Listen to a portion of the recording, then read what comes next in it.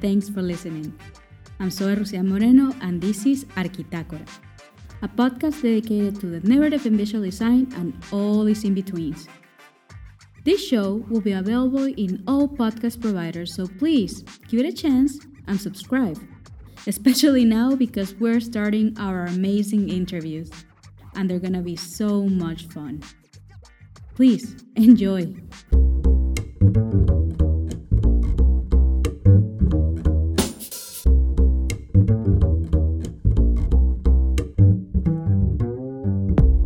Hello everyone, welcome to a new episode of Arquitectura.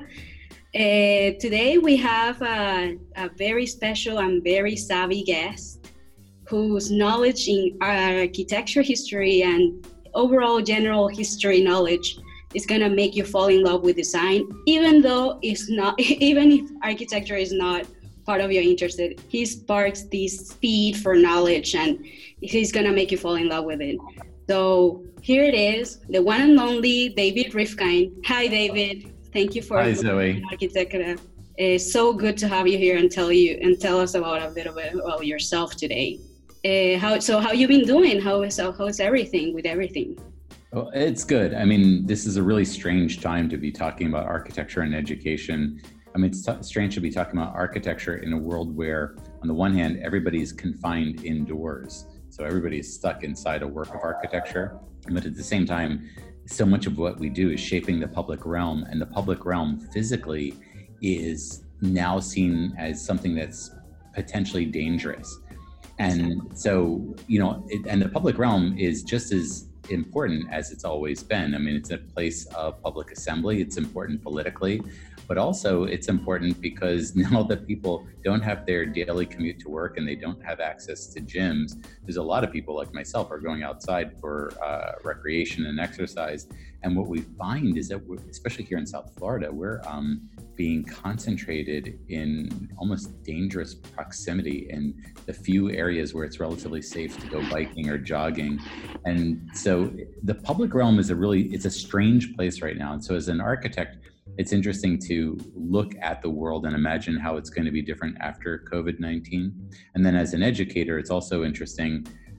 I grew up in a world where education meant a teacher in a classroom with students. And now that is just physically impossible as a matter of public health. And so we're suddenly changing everything to be like the way that you and I are talking over a computer, and which is in some ways even more personal than the old lecture hall. And at the same time, there's also a weird disembodied feeling about it. And so it's a really interesting time to talk about education and architecture. No, and it's funny that you say that, because even from my own perspective, at least I live in Miami Beach. So here people have reacted, at least the tourists, in a way that they think that nothing is happening, and there has been a lot of conversations and gatherings of people in the beach, even though they're not supposed to be there. It's been weird. I try to keep myself here and safe, but I've been having a lot of conversations with different types of designers regarding about the situation in general and just how it's affecting their perception to relationship and to technology, to even education itself, as you're saying. So I think it's been a weird month. It's been a weird month in general, but I think this is exciting as well, because we have the opportunity to create these links now to one-to-one that when we were in the real world we wouldn't have, because we have that we took it for granted, basically, because we always saw human interaction as something that was normal.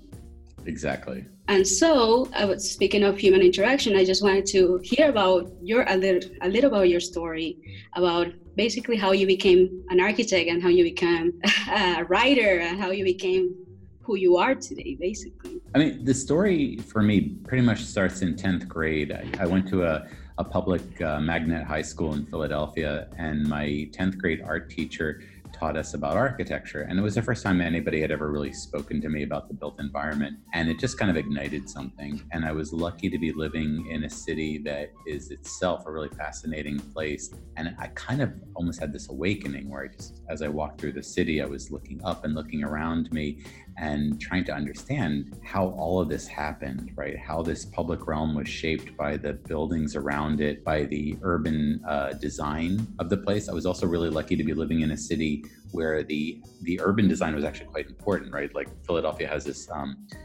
really seminal urban plan from 1682 that was then transformed in the 1950s and 60s by Edmund Bacon, who ended up writing the book on urban design and producing some short films for PBS that I ended up also watching when I was in high school. And it all kind of came together. Like, this is how cities are designed. This is the role that buildings play in shaping the lives of people. And it became magical to me. And so I went to architecture school in Boston, fell in love with the profession, went to the BAC, the Boston Architectural Center, which was a school that had us working full-time during the day and going to school at night. And so I was also in the profession, from the age of 17. I had a chance to, on the one hand, understand how buildings went together, like literally how they were fastened together out of materials and things, and how financial aspects of development work, how all those kinds of concerns, what it was like to work with developers.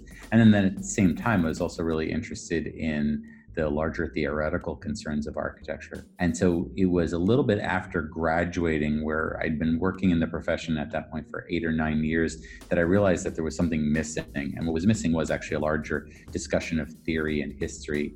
And so I went back to school and I did a master's degree at McGill University with Alberto Perez Gomez. And that convinced me that both studying history and potentially working with students could be an even bigger contribution to the world than what I'd been doing as an architect. So I went to Columbia and did a PhD, began teaching, and that's what ultimately led me to FIU. And so it's interesting, you asked what got me to be a writer.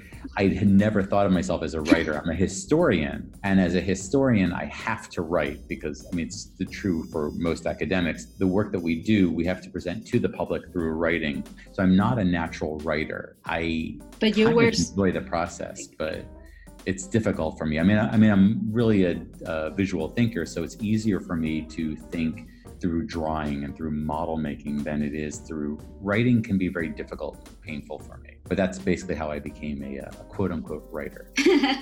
Yeah, I just say writer just for the fact that you've written already several books and several publications, and it's something that I find really intriguing because, as you said, you're a historian. Just the way that you even think about the spaces and interactions and the history around them, and just to visualize it and put it into paper, I think is super special because even though something visual is there, at least in paper, we have you're kind of leaving your legacy of what you're producing in a written work, and that's super special. But since you're saying that it's super difficult for you and you're getting inspired through sketches, basically, is that how you get inspired, or do you have another special method to it that adds to the story? Ooh, that's an interesting question too about inspiration, because it might be the hardest thing to nail down. Is what is it that causes you to act suddenly, right?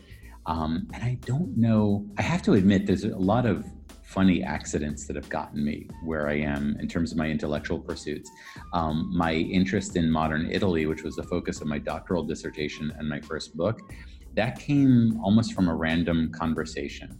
I'd always been interested in the relationship between architecture and politics, and particularly in the way that modern architecture is both shaped by political activity and becomes an active participant in political processes. And I was looking for a way to study that in writing a doctoral dissertation. And it was almost by accident that it was suggested to me that I should study, an Italian subject, first of all, and then a subject in fascist Italy. The reason why that was so weird was because I had no interest in fascism. I just didn't want to deal with it. Yeah. But then again, something clicked, and it was the realization that the modern movement in Italy was exceptional. And it was exceptional in the sense that everywhere else, modernism was associated with the progressive left. And in some cases, even with revolutionary communist regimes, like in the early Soviet Union. But Italy was the only case where a reactionary right-wing government actually adopted modernism, at least in part, as the way that the state and the party manifested itself to the people. And I thought that exceptional quality, the fact that this was an exception to the rule, would be a way to help understand something sort of essential about modernism. And it turned out to be the case, right? It was a way actually of understanding how architecture itself is implicated in somewhat authoritarian practices across the board, whatever its motivations, that architecture is very bossy, right? I mean, architecture tells you how to stand and where to sit and where to walk, and tells you, it informs you of a lot of things, and a lot of things that we don't even think about, right? I mean, architecture naturalizes things which are unnatural, including racial segregation. Architecture also naturalizes things like gender relationships. And it was in studying architecture in fascist Italy that I started to understand all these ways that architecture acted politically without us even understanding that, without us being conscious of it. And then the next big leap was, after having written my dissertation, I ended up getting invited to go to Ethiopia. And that was also just a random stroke of luck. I had never been interested in Africa at all, and suddenly realized that there was a whole story of modernism in Africa that I simply didn't know about, in part because it had never been written about, and that was why it didn't interest me. Getting there, I realized, holy cow, there is an incredible story about modernism there that needs to be told. And so there's amazing stories there, and especially I'm particularly interested in modernism, and so my current book project is writing about the history of modern Ethiopia as told through the built environment. So using urbanism and architecture to talk about the process of a modern nation emerging and shaping itself. And this is a story, there are versions of this that have been told certainly in Latin America and in South Asia and East Asia, but the story really needs to be told certainly in Ethiopia and the Horn of Africa. And then eventually we need to develop really nuanced histories of the built environment and modernism across Africa. So I got excited about all these things, but partly it's a series of accidents that have led me to these cases. No, I agree. And when you were saying how architecture informs you, I remember a particular project that you taught, that it was the Casa del Fascio. Oh, yes. And just how about informing, how architecture informs the psychology of a person, and how that particular building was set in a way that it will reform the political the people into the political side. And also La Libela, a project. Yes. What I found super interesting is just at kind of the same time, projects like Angkor Wat was also being built. So it's always interesting to see that type of how the culture crashes, even though they're separated by the kilometers and kilometers, and how people just starting to interact with one another. Yeah. So basically I get your point on why you got inspired into writing, but then how and your way through school. And I just wanted to dig deeper into, why do you feel that you need to teach or study this particular career? Like, why architecture, and why not history in general? Why not history of the world? Why a focus in architecture? Yeah, that's a great question. And part of the reason why I'm so compelled to teach in an architecture program is because of the role that we play as architects in shaping humanity. One of the things that I'm really concerned, I've been concerned now for about 14 or 15 years. I've been really concerned with climate change. And even before that was really concerned with social inequalities, particularly in the United States, but also globally. There is such a vast disparity of wealth in our world. And with those disparities, there are disparities of every kind of outcome, including longevity. Right. And what we do as shapers of the built environment affects that greatly. And part of the reason why I feel so compelled to teach in an architecture program is to help, a whole generation of young designers to understand not just that we have agency, that we have an ability to shape the world, but that we also have an ethical responsibility to do so, and to do so deliberately. So, you could continue to practice architecture without even thinking about these things, but that's basically how we ended up with a world full of strip malls and big box stores, and also a world full of segregated cities and neighborhoods where you could be separated by just a few miles. Like here in Miami, 1 mile away from me is one of the wealthiest census tracts in Miami-Dade County. People there will live as long as, their longevity is about the same as that of Japan. If this census tract was its own country, it would rival Japan for the greatest longevity in the world. But a mile in the other direction is a census tract whose lifespan or life expectancy at birth is closer to that of Cambodia. So a distance of about 2 miles separates two parts of Miami-Dade County, where the question of poverty is what determines a 15-year difference in lifespan at birth, right? That's the cost of poverty. And along with those kinds of outcomes, and we're seeing that now exacerbated with COVID-19, right? We're seeing how this disease does in fact discriminate, or if the disease doesn't discriminate, then certainly the healthcare system does. And what we're also seeing then is a preview, a little appetizer of what's going to happen with climate change and with the incredible inequity brought on humanity because of the effects of climate change. So what I'm trying to do is to help students understand that we have an ability to change that. We have an ability to shape the future, and we have an ethical responsibility to do so. And that's why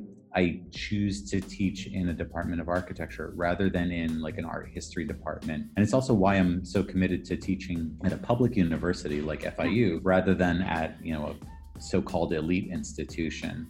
We have an opportunity to change the world for the better, and I think that we need to do that. So that's what drives me. Yeah, no, and I agree, especially now that I feel on the news that it's been showing how fast the nature has been able to recover.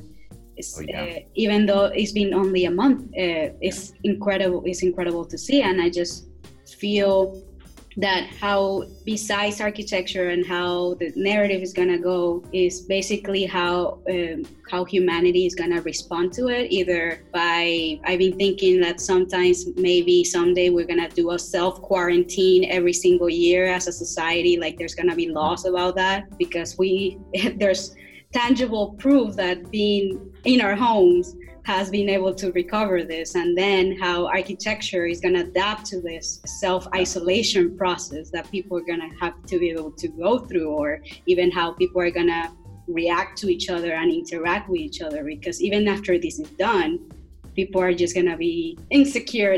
Nobody's going to be the same for a while, at least, even though if there's a lift to and everyone can go back to work, everyone is still going to be like, should I go back to work? I'd rather stay home. Even now, we're just realizing that we can do everything at home in reality. Oh, yeah. And we've been I'll say one thing about that, too, is that the biggest impediment to people working from home up till now has been that basically managers and business owners have not felt comfortable doing that because they kind of feel like if people are not under their immediate supervision, then they won't work as productively. And this has been a particularly strong complaint among advocates in the disability community, right? Because there are a lot of people for whom daily commute is a physical hurdle participating fully in the economy. And they've been arguing for decades that they ought to be able to work remotely. Well, now that everybody has to work remotely, I think one of the things that people are going to discover is that absolutely nobody wants to sit in their car for 2 hours a day. Nobody. And as a result, what we're going to see is that after all this is over, a lot of us are going to stay working at home out of choice. Our managers and the people we report to are going to be happy to do that, in part because it lowers their costs, right? Because they just don't need as much office space. Yeah. Obviously, it's going to have effects on real estate, but the bigger effect I'm hoping is that it's going to affect the way that we allocate space in our cities. You just won't need as much space devoted to automobiles. Not as much space for driving or for parking or for fueling the darn things. And as a result, there will be all this other space that we can recover for things like planting trees and also making space for people to walk and bike. Because the other thing we've discovered is that most of us don't have access to sidewalks that are wide enough for two people to pass at more than 6 feet, right? Yeah. Which you need for this kind of thing. So we'll move toward a more walkable, bikeable city, a city with a lot more green and a lot less asphalt. And the benefit to that too is that these are all changes that are also the kind of things that make the city better in terms of resilience against climate change. I mean, all of those plants, they're going to soak up excess rainwater from sudden storms, right? All those trees are going to reduce the heat island effect. These are all benefits that are going to be, they're going to be benefits at multiple levels. And the last thing I'll say about that is that what you've been describing about how nature has rebounded after a month of humans just not driving. I mean, we've seen the photos from Los Angeles and from northern India, where you can see the mountains in the distance. And Mexico. In Mexico, all these places, the reason you can see, obviously, is there's a lot less particulate matter in the air. And why that's important is because those particles in the air, that's what causes breathing ailments. That's why asthma is so much more heavily concentrated in poor neighborhoods than it is in wealthy neighborhoods. Or why it's more concentrated among poorer communities that are living on either sides of a highway than they are in wealthier communities that don't have that. And so what we're seeing too is that basically the thing that determines whether somebody lives or dies in the face of COVID-19 is whether they had the underlying conditions like asthma or emphysema or other things that are caused by those particles in the air that are caused by our addiction to fossil fuels. So the short version of this is that if we stop burning fossil fuels, we are also going to make ourselves just a lot healthier in terms of our ability to breathe. And that's also going to help make us more resilient against respiratory illnesses like COVID-19. So there's all of these cascading and intersecting benefits that are going to come from a world where we just have a lot less asphalt and a lot more plants. So I'm hoping that that's going to be the net effect on our cities after the pandemic is over. It's probably going to start with a lot more of us working from home over our computers. Yeah, and the thing about it is just, working from home, that's a thing. But when we actually have to, if you want human interaction after this is done, just going back and finishing that thought, it's just that like cities in Europe, not Italy, but like Germany, Holland, these countries, even though they're being exposed, their numbers have been kept relatively low, and just because of the fact that people are not driving and people are at their home, and if they're considering the urban relationship, and they have taken measures to actually minimize their exposure to all this. So I think that's super interesting, and I just wanted to follow that up in terms of the part of education in general, and I just wanted your opinion about the education system of today and public universities and private universities. Do you think is something that needs to be addressed in the sense of like how we're teaching our students how to become the next designers, or just become the next storytellers of whatever their story is going to be? I think in general, the architectural education system gets a lot of criticism from all quarters, and it's all totally valid, the criticism. I would say that we've done a really good job of creating an educational system where, because of the accreditation agencies and all of the sort of the meta level sort of regulation that goes on, what we've done is created a system where at a base minimum, people emerge from architecture school with a pretty good idea of how to practice as architects, pretty good idea about what they need to do ethically, pretty good idea of what they need to do as technicians, a decent idea of how to design. So people emerge with basic competencies. And what it really then depends on is, as an individual, like what is your what drives you as a designer? So architectural education, I think the point of it is not to make everybody an excellent architect, but at least to make everybody a competent architect. And I think in the US it does that. I would say too about the public universities that the mission of public universities to expand education to the broadest possible audience is fantastic. And it's what gets me excited about FIU. And remember that FIU as a university is a school where about half the students who study there are eligible for Pell Grants, which means that they come from a socioeconomic strata of people who in previous generations would never be able to go to college. And so what we've done is we've expanded, in the US in general, we've expanded the opportunity to go to college to a huge number of people. FIU, in fact, any given year, we have about 150 students who are functionally homeless, which is incredible that students are going to school while also being effectively homeless. They're couch surfing or sleeping in their cars and so on. And so what we've ended up doing is being able to extend the possibility of education, of a higher education and a master's degree in architecture to people who, again, in previous generations would never have had that opportunity. So I love that about what we do. But having said all that, there are some really significant problems with architectural education.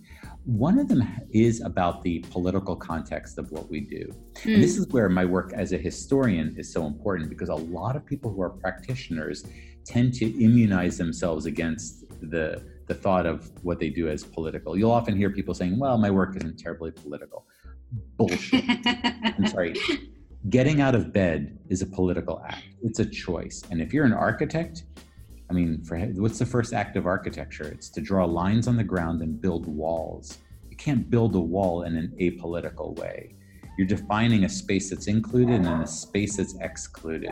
That's fundamentally political in its nature. And so what we have to do as architects is to understand that larger political context of what we do, how we make some things possible, make other things inevitable, and understand what kind of power structure we're supporting and reinforcing with what we do.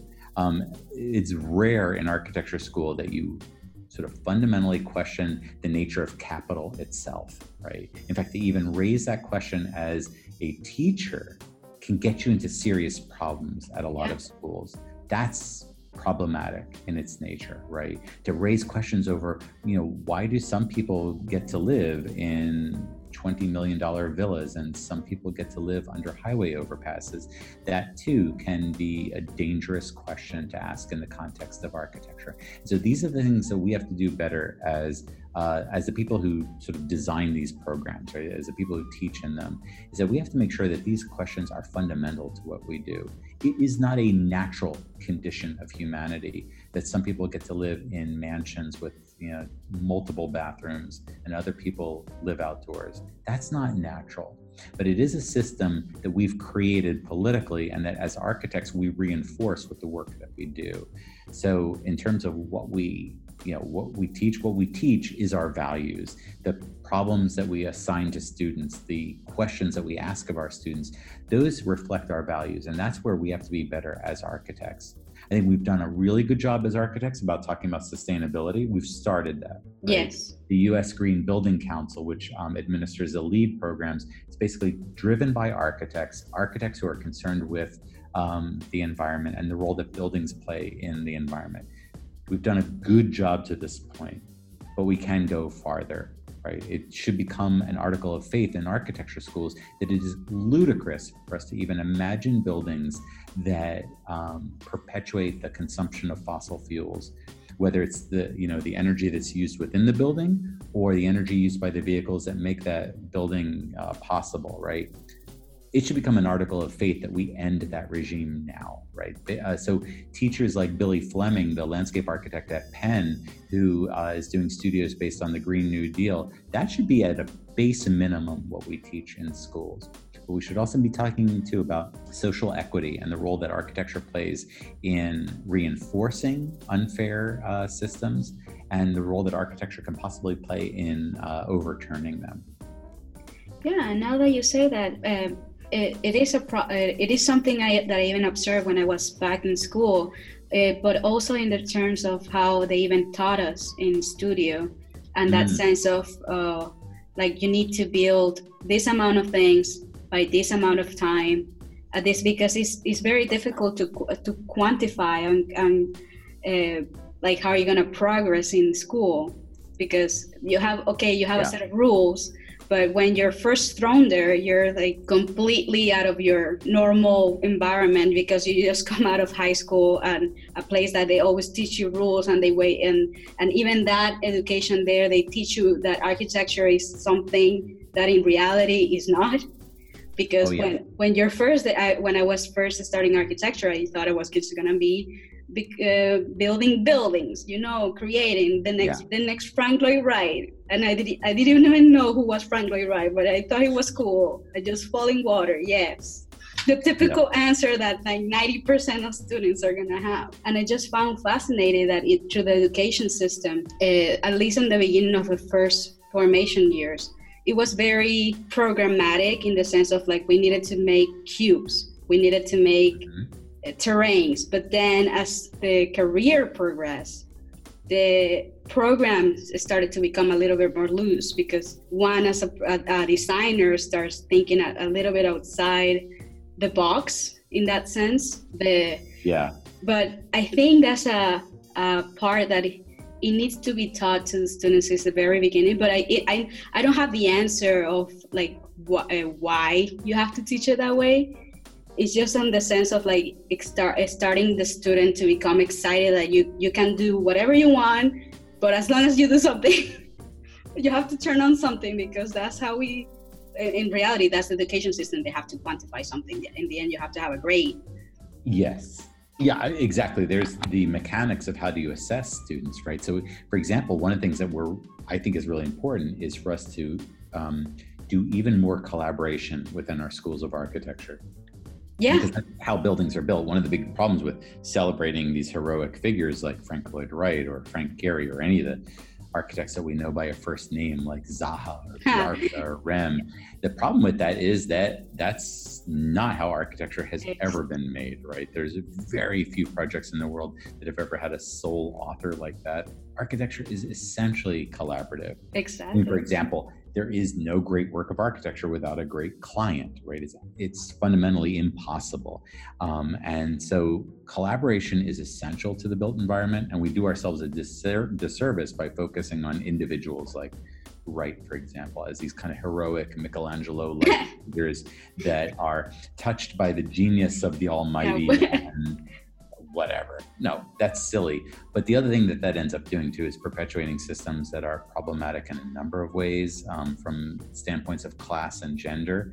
So one of the things we have to do is focus more on collaboration. But the problem with the collaboration is, how do you grade a group of students? So you get 4 or 5 students working together on a project. Yeah. So yeah, there are some mechanics within the educational system that run at odds with some of the things that we need to be doing, like teaching better collaboration. But we're working on it. We really are. I can see that, and I see the change in the last 5 years. But we can talk about this for a long time. But let's move on to another section. Okay. I wanted to ask you, if you were an architect or a historian or even a professor, what were you doing instead? So there's a lot of things I would love to do. I feel that you would be a humanitarian. Well, actually, that's the one I keep going back to. Like, I keep thinking that would be, if I did it all over again, I could see myself, first of all, actually getting my architectural license, which I never did, and I regret that.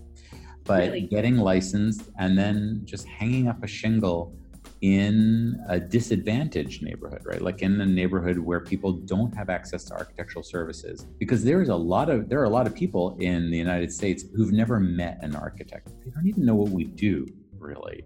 And they certainly don't see themselves as being the kind of people who can commission a work of architecture or architectural services. And so what you end up with then is that there's whole areas of the country that go without even thinking about this.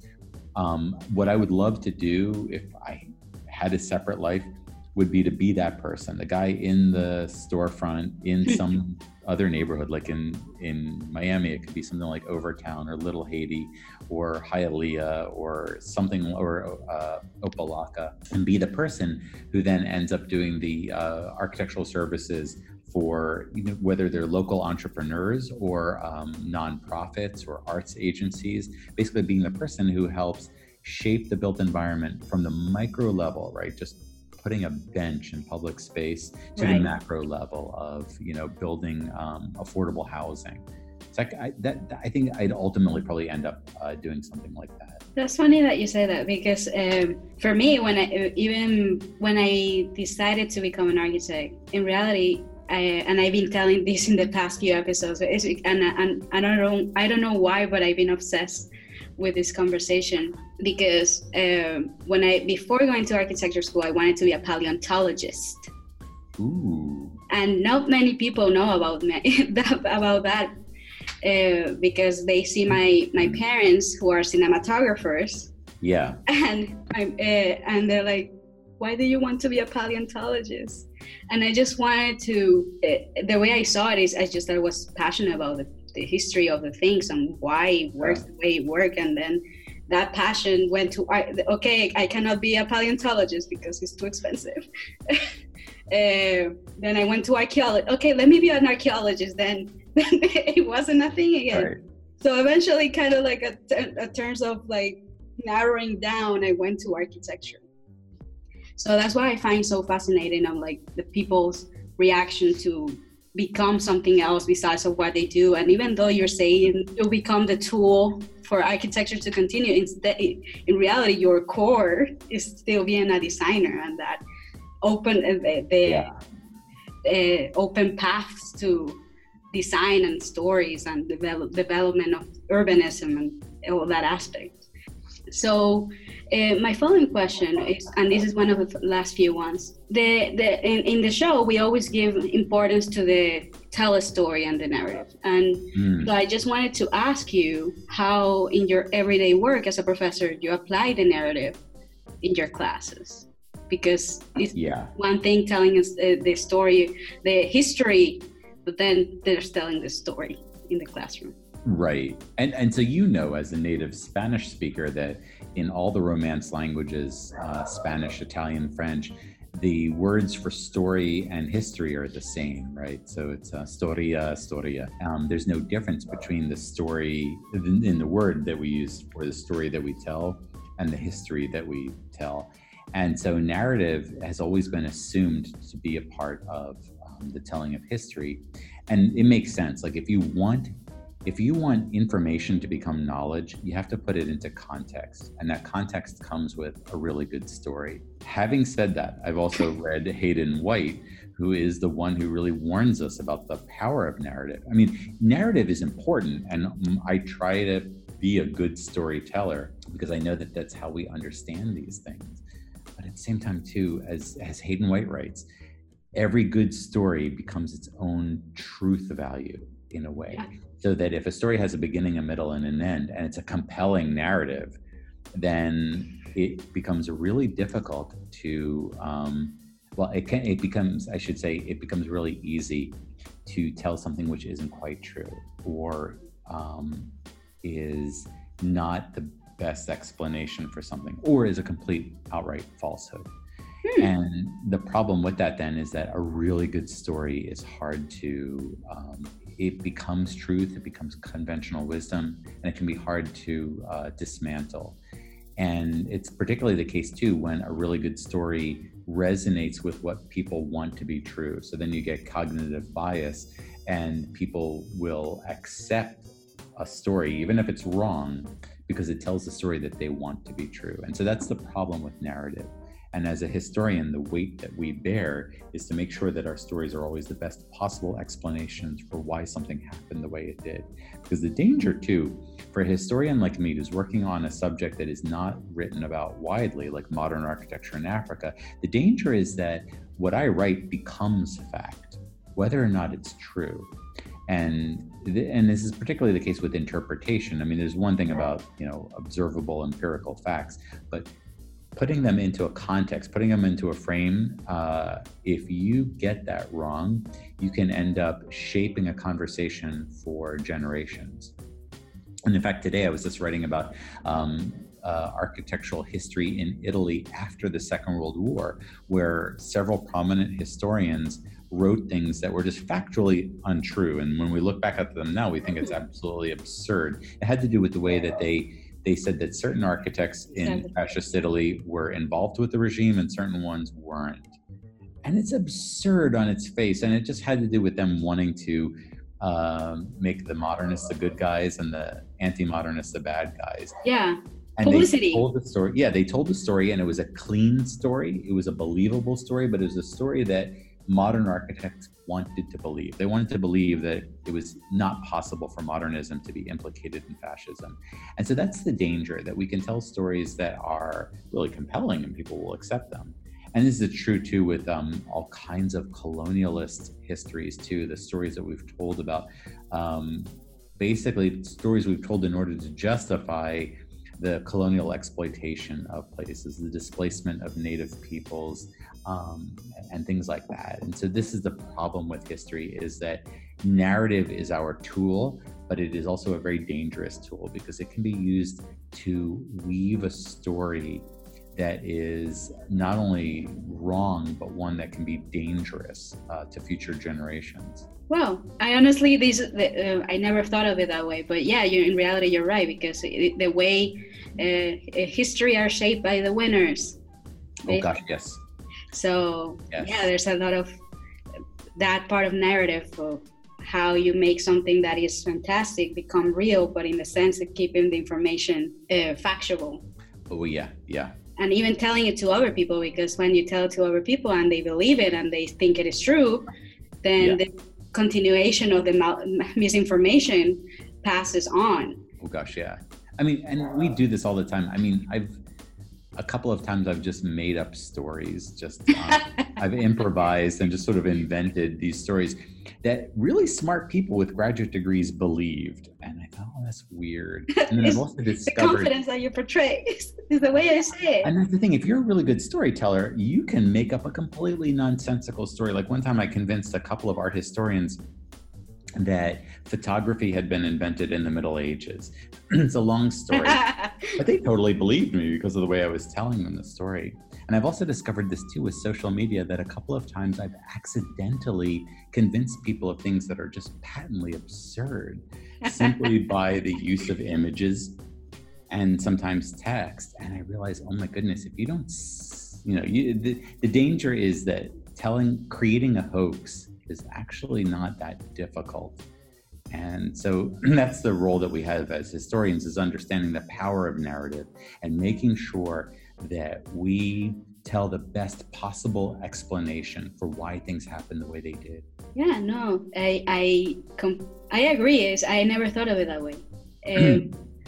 And coming from that point, and you were saying about creating the story and being a factual story, what's also been happening in today's society is that since everyone has to become a good storyteller, and they have become basically good in many, diversify their knowledge in a lot of things.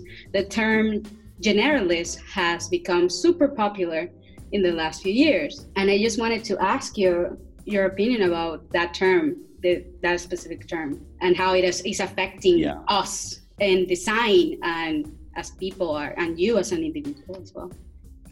It's a really good question, and I can think of it in a couple of different ways. And one is that, 'cause I remember when I first started studying architecture in the 1980s, and people would ask me this question about what kind of architecture I did. And I remember it took me a while to understand that what they were getting at is that they were used to people in medicine or law who had specializations. Like you would be a podiatrist or a thoracic surgeon or something. So in medicine, there were very few generalists, it seemed. Similar in law, there were people who did one branch of law or another, but never the whole range of law. And so they were asking, so what part of architecture do you do? And at that point, I worked for firms that worked on certain kinds of projects, but we didn't really see ourselves as specialists. And so that whole dichotomy of specialist versus generalist is kind of interesting. I think now the time is, I think the times call for a kind of a generalist mentality. And I will say, just as a historian, that there is a wonderful quality to the architects who've been able to work in many different genres. One, for example, would be Louis Kahn, who didn't build that many buildings in his career, but he built a number of projects that you just couldn't tell the history of modern architecture without using projects like the Salk Institute, for example, or the Exeter Library, or the Kimball Art Museum. And so here's a guy who did these projects, or the Mellon Center for British Art at Yale. And so here's a guy who did maybe 3 museums, 2 medical research facilities, one library, one national capitol building, and one university campus. And so he only did like maybe one or two of each of these. Each one was just masterful. And in that way, it reminds me of Stanley Kubrick. So Kubrick does basically one of every type of movie, right? One historical epic, one satire, one science fiction film, but each one of them is and one horror movie, right? Like The Shining. So The Shining is possibly the greatest horror movie ever made. 2001 may be the best science fiction movie ever made. And so here's a guy who, Kubrick, like Khan, was not a specialist. He was a filmmaker. And in the case of Khan, I think what makes his architecture so powerful is that he thought about architecture rather than how do I build a school. He was thinking about how do I make a space where people learn? And rather than thinking, okay, so I've got a medical research facility, I've got to do ventilation and all this kind of stuff, he's thinking, okay, how does architecture bring people together in such a way that they can cure cancer? And that kind of generalization nowadays comes with the necessity of being resilient in the face of uncertainty. So about 15 years ago, very few American architects were even talking about sustainability. It simply wasn't on our radar, even in the early 2000s. And now we recognize that there's no way to practice without thinking about sustainability. So resilience in the way of thinking, okay, now how do I rethink everything I do as an architect in order to use resources more economically and so on. That kind of resilience is a necessity. And in the face of COVID-19 and all these other kinds of disruptions, we've got to be flexible enough to be able to change how we practice. And that ability to change is not something that's innate to a specialist, but it is something that somebody who is a generalist is more comfortable doing. And so in that way, what I would say to anybody especially who's studying architecture now, is to think in those terms, to think about how the big questions, the meta level questions that we ask as architects, how do you pursue those? And then how do you also, begin to synthesize all of those other things that you read and that you see in the world? So your interest in biology or in physics, your love of literature and film, all of those things can become aspects of your architectural practice. They can inform your architectural practice. And so what I would urge people to do is think of themselves more as generalists, but also people who are steeped in the humanities and the sciences, because the humanities are going to teach us to think critically, and the sciences are going to give us that ability to really read empirical data when we need to.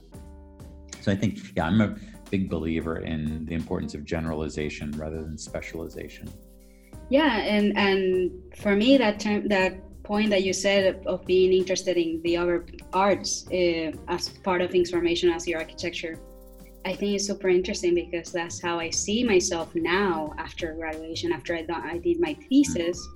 I saw myself that I wasn't going to be the typical practice architect, and I decided to go through the route of becoming a architectural visualizer or a VFX artist.